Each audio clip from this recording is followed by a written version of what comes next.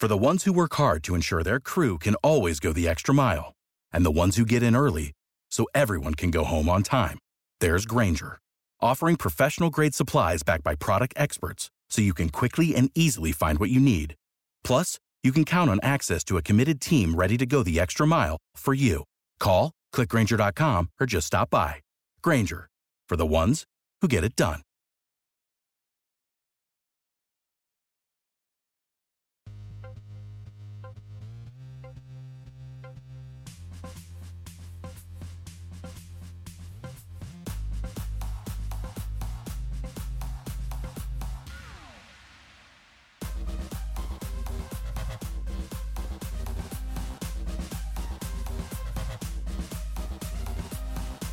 Hi everybody, we are Matt and Kevin and welcome to Season 2 of the Believe in Overwatch League podcast on the Believe Podcast Network, the #1 podcast network for professionals.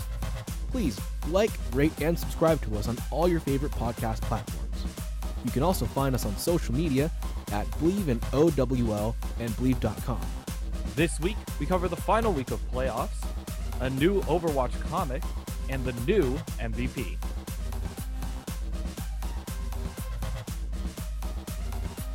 Hello everybody. It is week 32 here at the Believe in Overwatch League podcast, and we hope you are all doing well. How have you been, Kevin, gameplay-wise and I guess also non-gameplay-wise?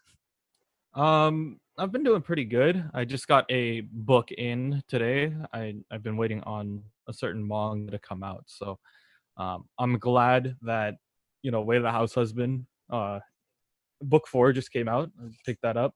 I guess the big thing that happened last night, by the way, my sleep schedule is so messed up. I literally woke up at like 1:30. I fell asleep at like 4. So it's all over the place. But I watched the entire concert of the Undertale 5th anniversary symphony. It was pretty cool. Very fun. I know that Toby Fox likes to mess around with the way how certain things are set up. So they had like a 45-minute intro because they knew that people were going to be filing in to watch it live when it happened. And one of the funniest things is like they played the dog song, which is like one of the main themes of Undertale. They played it and then they just all walked off stage. And then they're just like, wait, why? Because like the dog itself only shows up like for half a second in the actual game. So they all just left. And then they took like another minute intermission and then they came back. And they're like, oh, okay. Now they're actually getting back to like the real deal stuff. Rolls. It's really funny.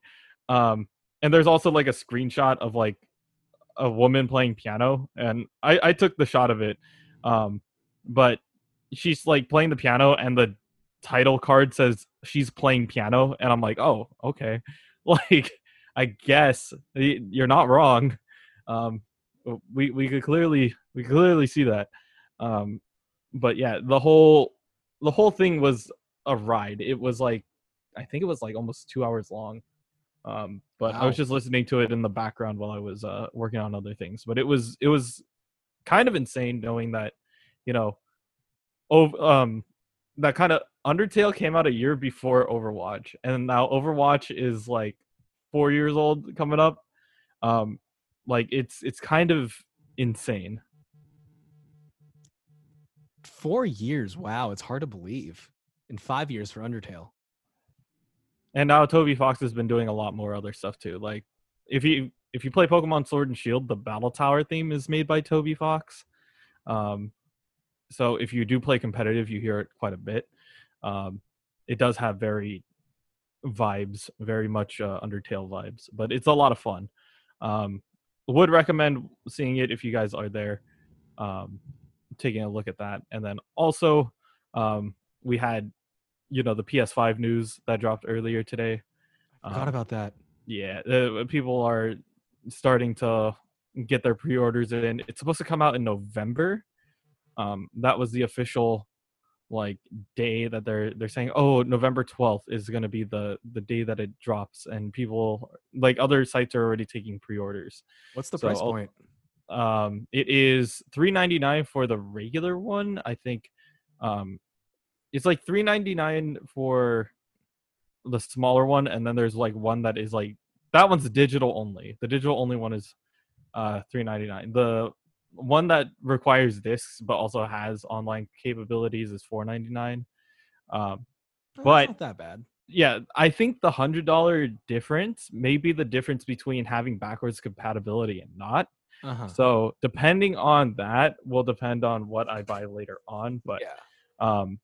I don't think I'm going to be one of those guys, camping out in front of GameStop waiting for it. So I think that we'll let the tryhards get it. They'll play something. They'll say it sucks or it's busted, and then we'll wait till they revamp it like in March, and then we'll just like get that one. That's what I've always done with like consoles. You just wait for the initial rush to die down. They'll find like you said, they'll find bugs, and then they'll re-release it with a fix. Exactly. And then there won't be that huge rush. You're not gonna have to like go like if you're not in America, we have Black Friday.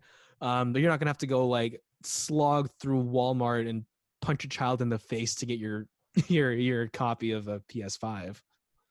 Yeah, it does kind of suck in that matter where they were initially saying that they wanted to do it on a limited release, and I'm like, why would you limited release a console? Like, we're talking about that with like, the Super Mario games. Yeah, I was gonna bring that up.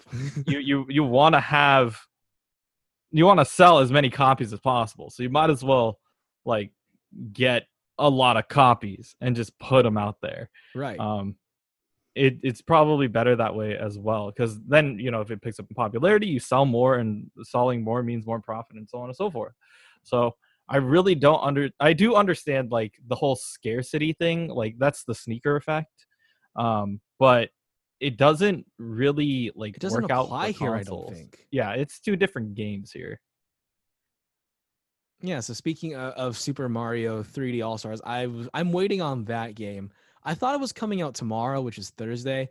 I don't know why. It's coming out on Friday. I'm excited for it. I didn't realize people didn't like Super Mario Sunshine. This might just be like rose-tinted glasses, but I love Super Mario Sunshine. I never finished it, but I really liked just the atmosphere, the exploration of everything. It's definitely a new take on Super Mario. I really loved it. I played Super Mario 64 on the DS when it came out with like different characters and whatnot. So I don't know if I'll play that version, but I've never played Galaxy before. I've heard it's fantastic. I'm excited for when that comes out. On my end, I haven't been playing all that much. I played a little bit of Overwatch on Friday at team practice, and I realized I can still play Sigma in this meta, no matter what my coach told me. Like, you can't play Sigma, he's busted. Like, no, I can still play Sigma. I can still do work on Sigma. Leave me alone. Don't tell me I can't play Sigma. So that happened, and that's really been all of my gaming stuff. Although on Monday, we saw that bitch Carol Baskin on Dancing with the Stars, and I can't tell what I hate more. Tyra Banks just trying too hard to be a host, or Carol Baskin failing at dancing, and then the judge is like, oh my God, you're Carol Baskin. We know you killed your husband. Why are you on a dancing show? Yeah, I don't understand reality TV anymore. I would like to just get back to the competition and like real stuff. You would think that they would like screen people before they actually like get up there and just be like, oh, you're a big name, but you're washed up, so welcome to Dancing with the Stars. I mean, that's what they do. Like, I mean, you have to make sure that you could at least move. I mean, that's something that you would expect on the show. Carol Baskin cannot move. Yeah, exactly. Like you want to get something more in there, Yeah. Well, we'll see if she's eliminated. I hope she's eliminated. I really do. It's just a gimmick at this point. Like, I really hope she doesn't win, but with the way people are, they might vote for her to stay. It's clearly just to get viewership, because like everyone else on the show is a nobody. Like, they're either washed up or no one knows who they are yet. So yeah. I mean, I respect Johnny Weir being on there. That's just me coming from my anime side. He's been the host of the Crunchyroll Awards for the past 2 years. That they host on And the cosplay masquerade at Crunchyroll Expo. So he's honestly just like a really good personality. And being a figure skater, an Olympic figure skater, you definitely can move. So I I believe that Johnny could do a lot of work. So um, really glad to see that he got picked up. I would expect him to go all the way. I'll just update whatever Carol Baskin does because my parents are going to watch the show anyway. So might as well wait around till she gets shamed off the show. I hope it's next week because then I don't have to I watch just it hope that anymore. we don't have the Sanjaya effect. If you guys remember, Oh God, Sanjaya no! from American Idol, like the first years, but there was like some guy who was like really bad, and I don't know how he got to the Hollywood stage, but he did. Because And people then like the awfulness. yeah, and they kept voting him in just to like keep him around, and I'm like, oh no, like not like this. I mean, that's been a problem on Dancing with the Stars specifically. Like people who can't dance are kept on just because they have people voting for them. And it's like really like even the judges are like, you should not, to the person who went home, you shouldn't be the one going home this week, knowing glance at the person who should have been kicked out. Yeah. But it's like Bill, I think Bill Engvall was like really one of those people who like washed up comedian who had a dwindling fan base who can't dance, but like, hey, it's funny to see him kind of stand there and look stupid. So let's keep him in. And then like people who actually could dance were kicked out. So yeah. I was just glancing around. Sorry, we're totally getting off track of like, league stuff, but I just checked the Nintendo site. There is going to be a Nintendo Direct tomorrow. So keep your eyes open, wake up. Apparently it's at 7 a.m. tomorrow, PST. So I'm probably gonna power through it. I'll probably take a nap and then just be like, you know what, I'm gonna pull an all-nighter and just watch the Direct when it happens, and then just live off of Red Bull and caffeine for the rest of the day. Sounds delicious and healthy. Yeah, probably not. My heart's gonna explode. So now to end our very long rant that we just had, let's get into league news, shall we? And I forgot to update this from yesterday. So day one, we had the Reign v Mayhem and the Justice v Valiant. I believe the Reign v Mayhem was a 3-0. Kevin, am I right? I don't want to pull up the website right now. I can do it real quick. I didn't update it from yesterday. I'm dumb. When I had the website in front of me. We're talking about the Reign v Mayhem and the Justice versus Valiant. I know the Justice v Valiant was a 1-3 in favor of the Justice. Yeah, the Reign v Mayhem was a 3-0 going in the way of the Mayhem. Yeah, I was right. Okay, so the Reign recently had their bit of a resurgence. They may have lost King Baby Bay, but still, like they were still doing manageably well. Lost to the Mayhem, which I would say is a respectable loss. The Mayhem have definitely stepped up in this season, so good for them for getting this far. Sad to see them go, but the Mayhem moved on. The Justice versus the Valiant happened as well. It was a 3-1. It was Busan, Kings Row, Bolskaya, and Gibraltar. The Valiant won the first map off of Busan. The rest were just the Justice winning it.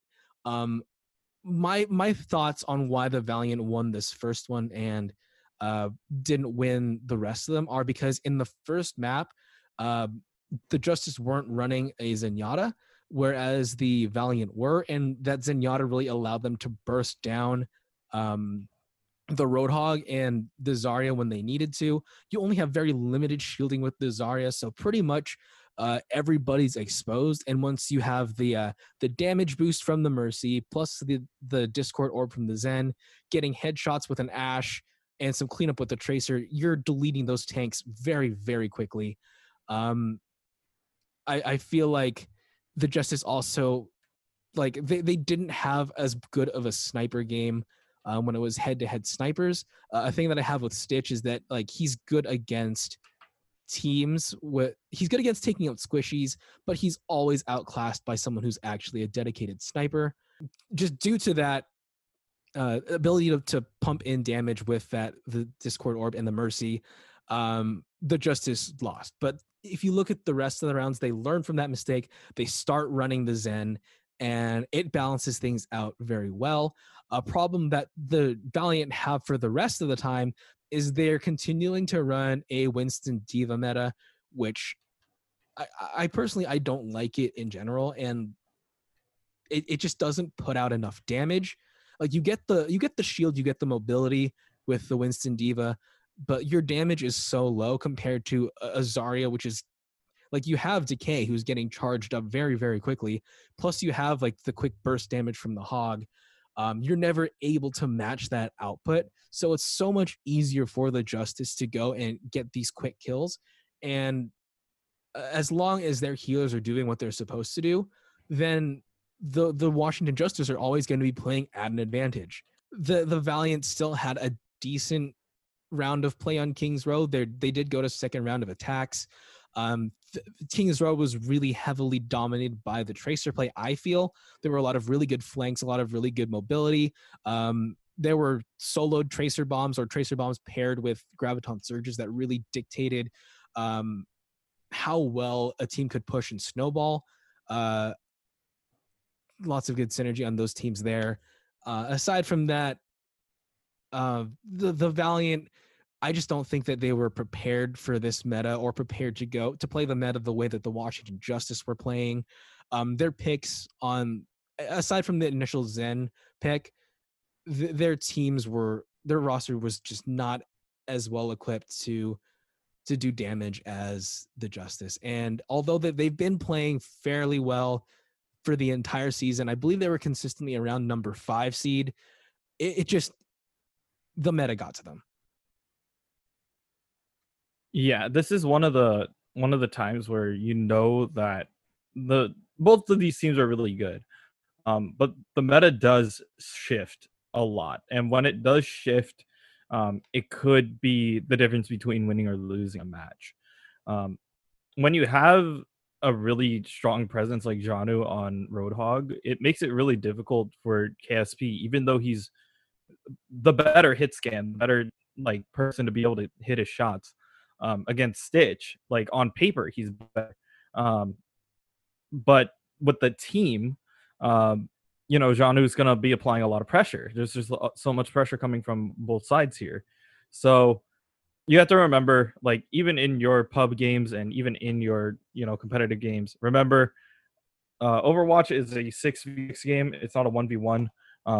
You have to play with your team. And if you have the better team wins always. Like if you have a weak link in your team, but you have like a really, really strong, like somebody else who can fill in the gap, you can't always rely on that to win you the game. You have to like step it up as well. Definitely. It's not a game of it's a game of we. Moving on to day 2, we had the New York Excel facing the Charge. New York Excelsior took that 3-0. The Charge versus the Dragons was a close 2-3, but the Dragons did take it and went on to the finals. So they secured their spot. The Shock versus the Fusion was a 3-1. The Shock did win that one, and they have secured their spot. And the Justice versus the Mayhem was a 3-0 in favor of the Justice. Kevin, how was the Shock versus the Fusion game? Not as much of a steamroll as the Fusion would like. I love watching these matches just because I knew what was coming. And that really excited me. I mean, the whole Twitter beef that happened after the first one just made this match even more insane. So let's see. I remember Carpe, after beating the Shock on, I think it was the August 15th, they had a match against the Shock, and Carpe tweeted immediately after winning that match, easy as fuck. I'm just quoting it. Okay, that's what he said. And it's really funny because immediately after that, Smurf said like, oh, okay. We did take our first loss in a while. I'm glad that we're gonna be more motivated. We're ready to fight this meta. And then after that, it was Krusty said, "Haha, good luck. We'll see you in the playoffs, right?" And he's like, there was a lot of people, and I remember me being one of them, that's saying a motivated shock is one of the scariest shocks that you could ever face. Absolutely. You saw how they C9 lost last season after that C9. After the C9, they didn't lose a single map after that. Like they learned from their mistakes. They're like, we cannot take our foot off the gas. And after that point, they were like, you know what, we just have to kill everything. And that's exactly what they did. They did the same thing when it came down to picking up certain players. Like they saw that they had a flaw at their Genji position. Like they were running super as Genji, and that's not necessarily something that you're proud of, right? You're just saying like, okay, well, he happens to play it at a solid level. It's good, but it's not good enough. So they picked up Tayo, and after that, they slowly start picking up more and more pieces. They pick up Twilight to cover some of Moth's bases, and they just start rolling even better. But yeah, the second that Carpe tweeted out, easy AF, the Shock were motivated enough to come back at them. And that's exactly what happened. As we start off in this match, number 1 versus number 2 seed, it is going to be a good one. The Shock start out Lijiang Tower. Very standard composition. They use Ons and Striker as their DPS, Smurf, Choi, and then Violet and Moth. Meanwhile, the Philly Fusion are running with Ivy and Hisu, with Sato, Fury, Funny Astro, and Alarm. They are, they're a solid team. They're pushing on through. But the Shock just did really well of contesting point and just made it really, really close. And once again, they use the Mei on Control Center. That's something that a lot of teams aren't used to still. They use it in a way that works out best for them. Moving on forward into the next one, they go into Hollywood. This is the one map that the Shock didn't win. They tried to push on through and make something work, but at a certain point, they weren't able to really capitalize on getting the picks that they wanted on defense.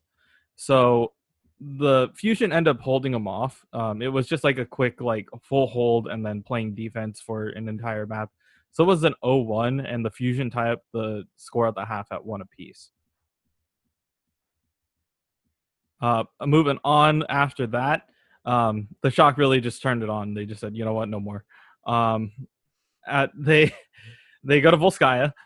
They cap the first point really quickly, and then they apply more pressure. They get a lot of percentage on the second, and then they just full hold. So that really went in their favor. And then on the last one, the Philly Fusion capped the first point, but they don't have enough to really push on through. Once again, both of these teams are running the same rosters for now. Ivy and Hisu were able to apply a little bit of pressure, but the fact that Ons is playing at such a long sight line just gives them so much space to be able to win and be able to play. So Ons did a really, really good job of holding them down there. The last point was Watch Point Gibraltar, and this is the point where they brought in Carpe. So the Fusion bring in Carpe because they're like, oh, okay, maybe we could win the sniper duel against Ons. They made it a close one. They both pushed it to the end of the first. It was 3 apiece, but once they had to play offense, the Fusion had to play offense into the Shock. The Shock were able to just hold them off for long enough that they weren't able to cap first. And then they just pushed back the same way. So Carpe did come in, but only when it was too late. And I felt like if you are the Philly Fusion, you're looking at this match and you're like, why didn't we bring Carpe in earlier? Why didn't we use the sniper earlier? Because at that point, you're essentially just letting the Shock walk straight into the grand finals. And it completes the full cycle of everybody, getting mad at each other and having a really, really good, spitting battle at each other. Carpe tweeted out after that match just like a neutral face. He's just like, and Where's it's the really bluster now, funny. Carpe? Yeah, it's really funny because Rascal tweeted immediately at the Fusion, good luck, and he puts a picture of the gulags from Call of Duty Warzone, where essentially if you win, you move forward and you get to play again, but if you lose, you're gone. And so he put a picture of the gulags and he tagged at the Fusion, but it's also at the Washington Justice as well. So they're just like, okay, yep, somebody's gonna get eliminated here. It was so funny to just see the back and forth between everybody. But yeah, I'm glad that this is turning into a rivalry. And yeah, when we saw this first come up, it was kind of insane. Now it's just time to watch it, see how they turn out, especially when we get into the later rounds. Yeah. So moving on to day 3, this is the last elimination rounds of the season. The Dynasty versus the New York Excelsior and the Justice versus the Fusion. So the Dynasty versus the NYXL, the number 5th seed, the Dynasty versus the number 3 seed, the NYXL. I really wasn't sure who was going to win this one because the Dynasty, at least this tournament, have had a fantastic matchup. We've seen them go toe-to-toe with the Shanghai Dragons before, but they also do have a tendency to be a coin flip team. The NYXL are a good team. They're full of very experienced players, but they do have a tendency to choke when it counts. So this one was very up in the air. This one did happen to go a 3-0, though, in favor of the Seoul Dynasty. I think it came down to comfort on the meta. Again, with the Roadhog playing on this meta, I think Roadhog has he's defined this tournament. He's got such stability, and with the way that Gesture does use the Roadhog, it's very dangerous because while Gesture does have the tendency to be focused out and taken out, his game sense is so strong that a lot of the time where teams would try to run a Sombra or some other flanking character to take out the team or catch them unawares, Gesture's already there waiting, prepped with a hook to just hook and delete. And a lot of times, especially like if you look on Anubis, which was their third map, this is when it's it's the most apparent. Gesture would be on the hog. Someone's trying to flank and use an EMP. He'd hook, take out the Sombra, and then you've just wasted a push as the NYXL. The New York Excel, if you look at Anubis, the way that they played this, it looked like they had some good moments. Like on Busan, downtown, there was a decent back and forth. There was a chance for the New York Excel to take it on downtown, but they didn't, and that one went 2-0 to the Dynasty.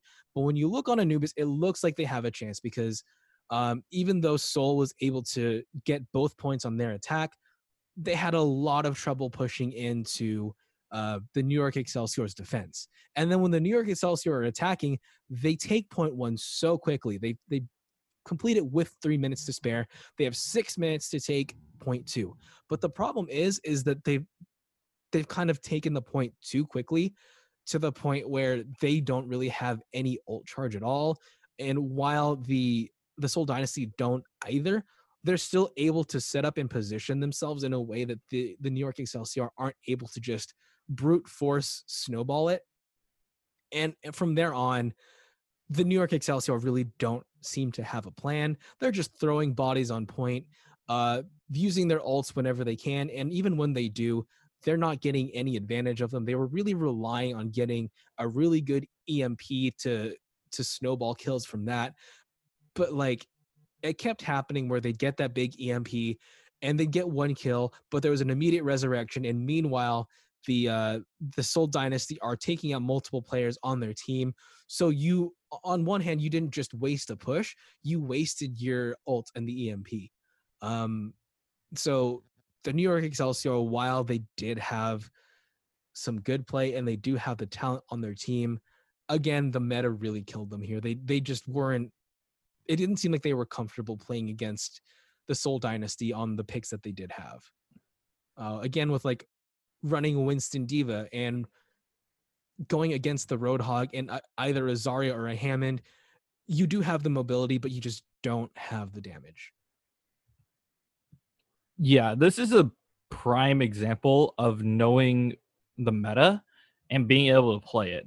I was discussing with Andy Miller quite a while ago, when we were still able to be face to face, about building wide or building tall, and he knows a lot about building teams and being in the sports realm in general.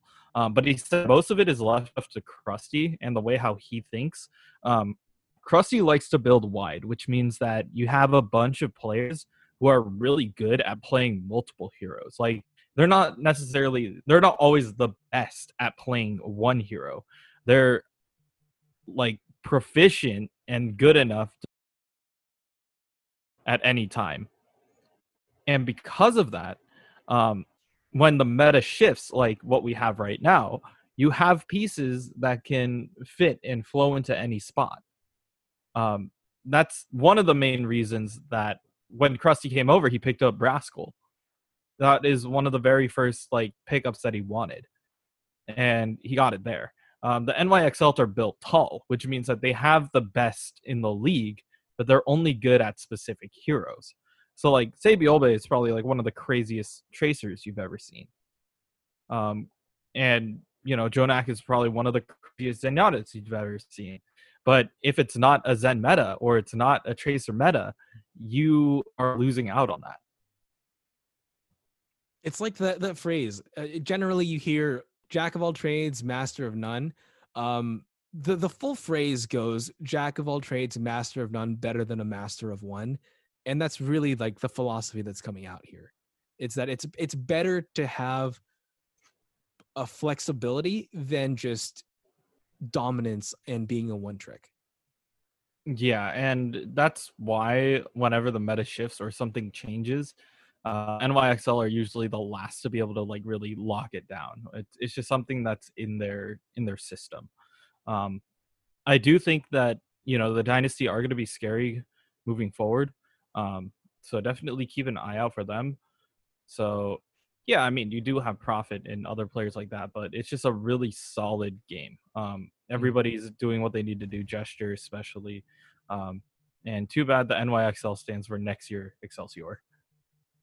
So the final elimination match of the season was the Washington Justice versus the Philly Fusion. The Philly Fusion, of course, even though I would say that they're not as good a team as the San Francisco Shock, they do have, and they have had the #1 record the entirety of this season, whereas the Washington Justice typically have been at the bottom, and they were the #12 seed coming into this tournament, but have managed to make that Cinderella story run. Lasted for a very long time in the winners bracket, lost to the San Francisco Shock, but then continued their run through the losers bracket to this point where they are one step away from going to the finals. And this again was a 3-0. This did go the way of the Philly Fusion. So it was just a really unfortunate way for the Washington Justice to end the season, but also I'd say a validation of how good the Fusion are in spite of their inability to really top the San Francisco Shock when it comes head to head. They are #1 for a reason.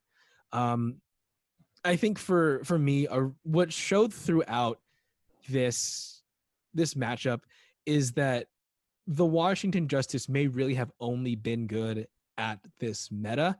You see a trend with them that they try to take on whatever the Philly Fusion are doing, because if what they're running doesn't work, their mindset seems to be, okay, this isn't working. What they're doing is working. Let's copy it, which is not the best strategy, because while the Philly Fusion are making it work, they've played on this meta, and you switching just puts you out of your comfort zone and makes it easier for them because they know what they're doing. You probably don't. So, for example, like we saw the Pig's Feet meta come out from the Philly Fusion, which is Roadhog and Sigma. There are times where the Washington Justice decide, oh, they're making Pig's Feet work, let's try Pig's Feet as well. And they're not practiced enough on that. Aside from that, I feel like there was probably a little bit of fear in them going against the Philly Fusion. Like they've been winning, but again, you're going against the Fusion. You've both lost to the same team, but the difference is the Fusion do have the distinction of having beaten the San Francisco Shock before. Yeah, and when it comes down to this matchup in general, there was one thing that really showed through, and that is experience. Mhm. The way how the Washington Justice played, it's kind of like a team that is like fresh off the boat. They kind of just like figured it out. They're put together. They do have really, really good pieces. I mean, you cannot you cannot discount Decay, Janu, and a whole bunch of just other like Stitch, Of just like a course. really Yeah. solid team. I would say Um, Decay, Janu, and Tuba did an amazing job against the Philly Fusion. yeah, they have a lot going on for them, and they're really, really good at doing that. So they have a lot of really good pieces. But when it comes down to being able to be flexible and playing in a meta that is kind of reminiscent of an older meta, the team that has older experience and has played through that meta during, I would call it the boomer era, we would understand how this plays. Like, for example, like the Fusion were around during the initial dive meta. Like Yeah. that's the reason why they have Pogo and Neptuno. That whole like mentality of, you cannot push us and win if we're already in your backline and shooting you in the face. Like you cannot play the game if we are already taking out your backline. Like you cannot heal. You're not allowed to heal if you have no healers. And nobody was more aggressive on that front than Poco and Poco, EQO, and Neptuno. Like you would never expect a Battle Mercy to 1v1 a Widow, right? Like you don't see that ever anymore. But that was the way how the Philly Fusion played in season 1. And they could easily go back to that. They could go back to a style where they can go full dive on a Roadhog Zarya meta if they wanted to. And they just know how to play it well.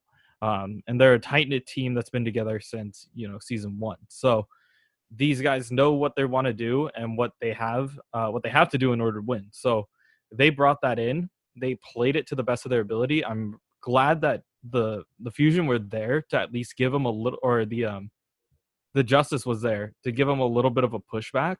But I think if you give them one more year, they are going to be a very scary team to look at. Mm-hmm.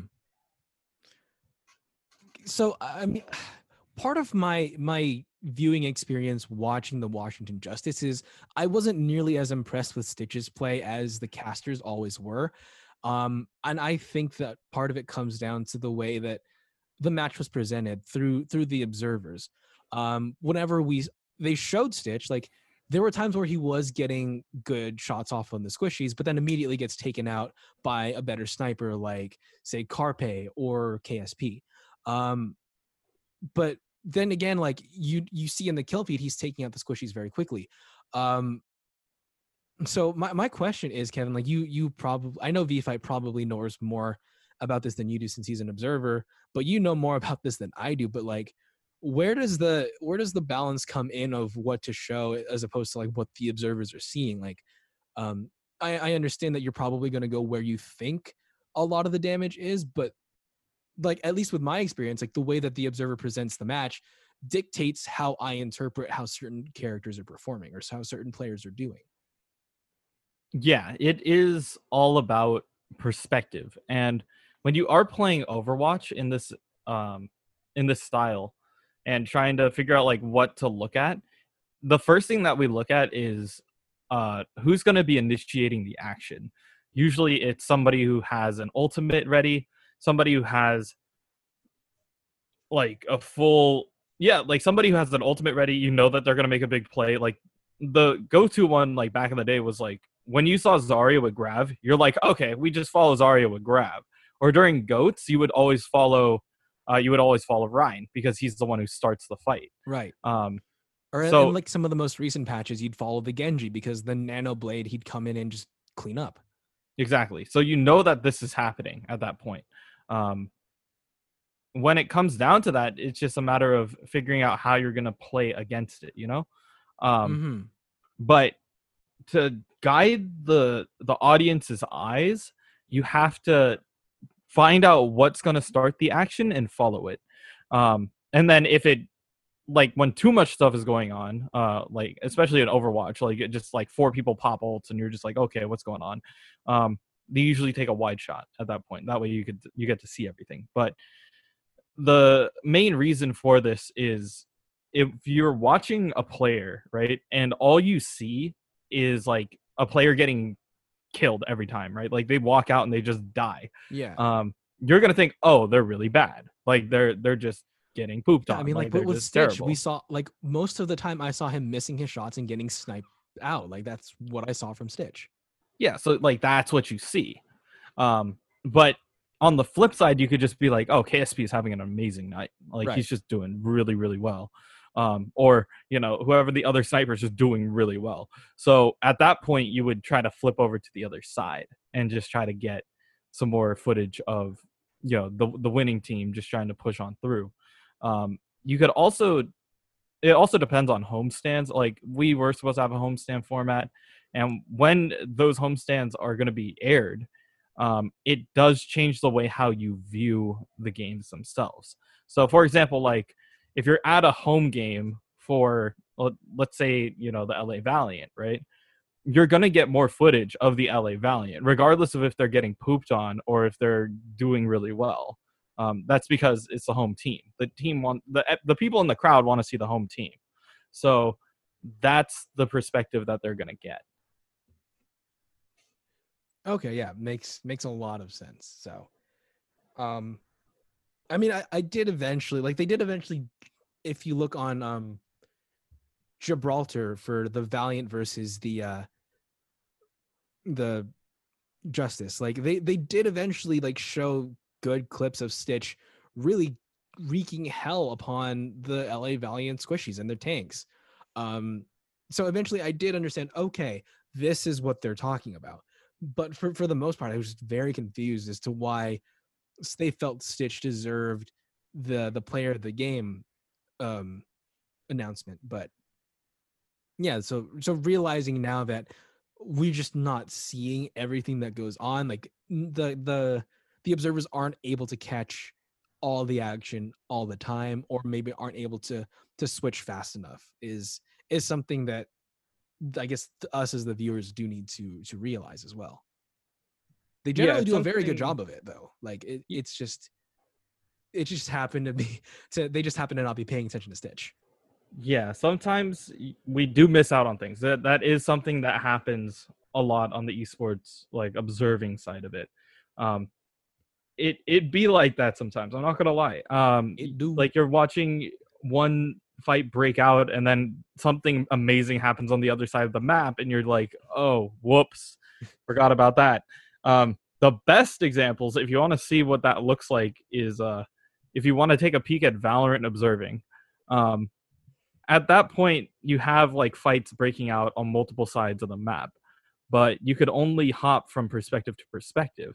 So what I've seen V do quite a bit is he'll follow somebody very, very closely, and he's watching the mini map, and he's like, okay, if two people's like eye lines get really close to matching up or is about to start, like you could expect a fight to break out. So he's constantly looking at that instead. But versus like in Overwatch, you just know where the tanks are and who's going to initiate the fight. That's kind of your indicator of like who you need to follow. Mm-hmm. Okay. Glad we got that perspective in here. Glad we have someone who knows what they're talking about. So that was it for the elimination matches. Now, Grand Finals weekend is coming in 3 weeks' time on October 8th. We do, of course, have the All-Star Games. The Asia game, I believe, is on the 26th of September, and the North American All-Star Game is going to be on the 3rd of October. So we do have some gameplay in between now and the 8th. That just gives the teams time to travel, to make their living accommodations, to do the quarantine and testing and everything, and make sure that they are safe. But on Thursday, October 8th at 4 a.m. Pacific Standard Time, the Seoul Dynasty will be facing off against the San Francisco Shock. And then at 6 a.m. or whenever that match finishes, the Philadelphia Fusion will take on the Shanghai Dragons. The rest of the lineup for Friday and Saturday is TBD. I don't understand why that is. I feel like they should just all play each other, and then whoever has the best record gets to go to the finals. I don't understand. I'm curious to see what actually happens here, but just looking at it now, I'm looking for a Shock versus Dragons finale. I would like that as well. If we get to see that, that would be insane. I guess another fun thing that happened on the side, if you guys are interested in watching a little bit of fun on the side Overwatch, there was a 1v1 DPS tournament held by the Shock, and it was like an internal tournament that was just between the players and a special guest. And they were just like, oh, okay, well, we'll have a 1v1, mirror matchup against certain people, and then everybody can place their bets on who makes it to the end. The special guest who they decided to bring on was Jake. So, it's not somebody who doesn't have Overwatch League experience. It is Jake, played on, the Houston Outlaws, has a lot of background. Jake Rat. He was part of the reason why the Houston Outlaws were so successful when they were at the top of the league, which season one, they were a very strong team season one. Yeah, and they were just really strong in general. But it was hosted on Super's Twitch stream, and he ended up playing against Jake. There's a highlight of his Genji versus Jake's Genji. Jake ends up winning that fight, and Super's eliminated on the first round, so a lot of people were giving him flack for that. Like, imagine hosting the stream and getting eliminated first round. And he's just like, oh man, why you do that to me? He's allowed to now like curate everything. Yeah, and he's allowed to trash talk everybody. But the finals of that was Jake versus Violet. Believe it or not, like both Ons, Tayo, Rascal, everybody else who was like in the whole discussion got eliminated. But at the end, it was Jake versus Violet, and Violet came out on top. And it was really funny, the tweet that came afterwards by Krusty. He posted it immediately after the games were done. He's like, all of our DPS sucks, sending a contract to Jake for winning the finals. So I'm like, okay, like Krusty at least has a sense of humor, but he could be not kidding and saying like, you know what, maybe we might need this. I mean, that would be crazy to see someone come out of retirement from the desk and back into like pro play. Yeah, we've heard of players like retiring and then coming back on occasion, but there hasn't been anybody who's like fully left or has done something and then decided to come back. Everybody's been kind of just hanging around. Yeah. Speaking of people who are hanging around, there's like rumors going through the grapevine that Big Daddy Pine is looking for another team. So Pine might return, and then also Jaehong has been talking about trying to return back to the league as well. Wasn't Jaehong's reason for coming back is that like he likes this meta better than what he left with? Yes, there's that, and also like the internal, destroying of the Vancouver Titans. He didn't want to leave a good team that had potential like that, but it just didn't happen. So what is going on for them? Like a lot of people are saying like, oh man, dude, imagine all the free agents you could pick up right now. Like most of the Shock's contracts are expiring, but I doubt that they're going to let them go. But it would be insane to just see like, you have a DPS line of Pine. You have Pine. Day was in the discussion before he got picked up, but like you never know where he's actually going to end up. Like Jaehong, Bumper coming back, just like a whole bunch of just players who are like MIA right now. They could easily make up a team and come back in the next season. That'd be interesting to see if there are teams coming, like new teams next season. Tokyo Drifters, come on, let's do it. Let's do it. I'm totally down if I only had the financial backing to make it happen, but it would be insane to just have a really sick team like that. Anything else that we want to talk about before we wrap up for this week? Just make sure that you get your 9 wins. Don't procrastinate. Get your wins. Make it quick. Because if you don't goof, you're not going to be able to get that Tracer skin. So do that. Watch some Twitch streams for, I think, 6 hours, like the most. If you watch for 6 hours, you get all of the sprays. So link your Twitch to your Blizzard account so you get your stuff. And yeah, I'm probably going to be playing Overwatch maybe tomorrow night. I have to help the team get ready. Not necessarily for tryouts, because tryouts are happening next week. It's just the remainder of the team who wants to remain and continue to play Overwatch. So it's kind of we're in an interesting spot right now. We're in transition of potentially building a new team, but the old team still wants to stay together and play. So, I mean, that's the most important part of like teams. It's just getting to know people and hanging out. Yeah, definitely. Well, thank you everybody for tuning in this week. We will come back at you next week with some good Overwatch news. When is the 26th? 26th is not going to be for a little bit more than almost like 2 weeks. Yeah, almost 2 weeks. So we'll cover the Asia game then. But yeah, come back next week and we'll talk about all the news that we can find and scrape together. Thanks for tuning in, everybody, and we'll catch you then.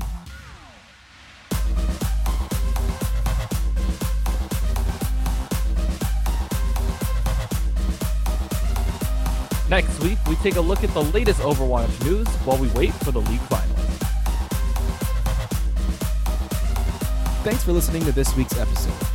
If you like what you hear, please like, rate, and subscribe to us on all your favorite podcast platforms, and follow us on all social media at Believe in OWL. Questions or comments? Please send us an email at believeinowl@gmail.com. If you'd like to advertise with our show, please contact our network at Believe.com. Thanks for listening, and we'll see you next week.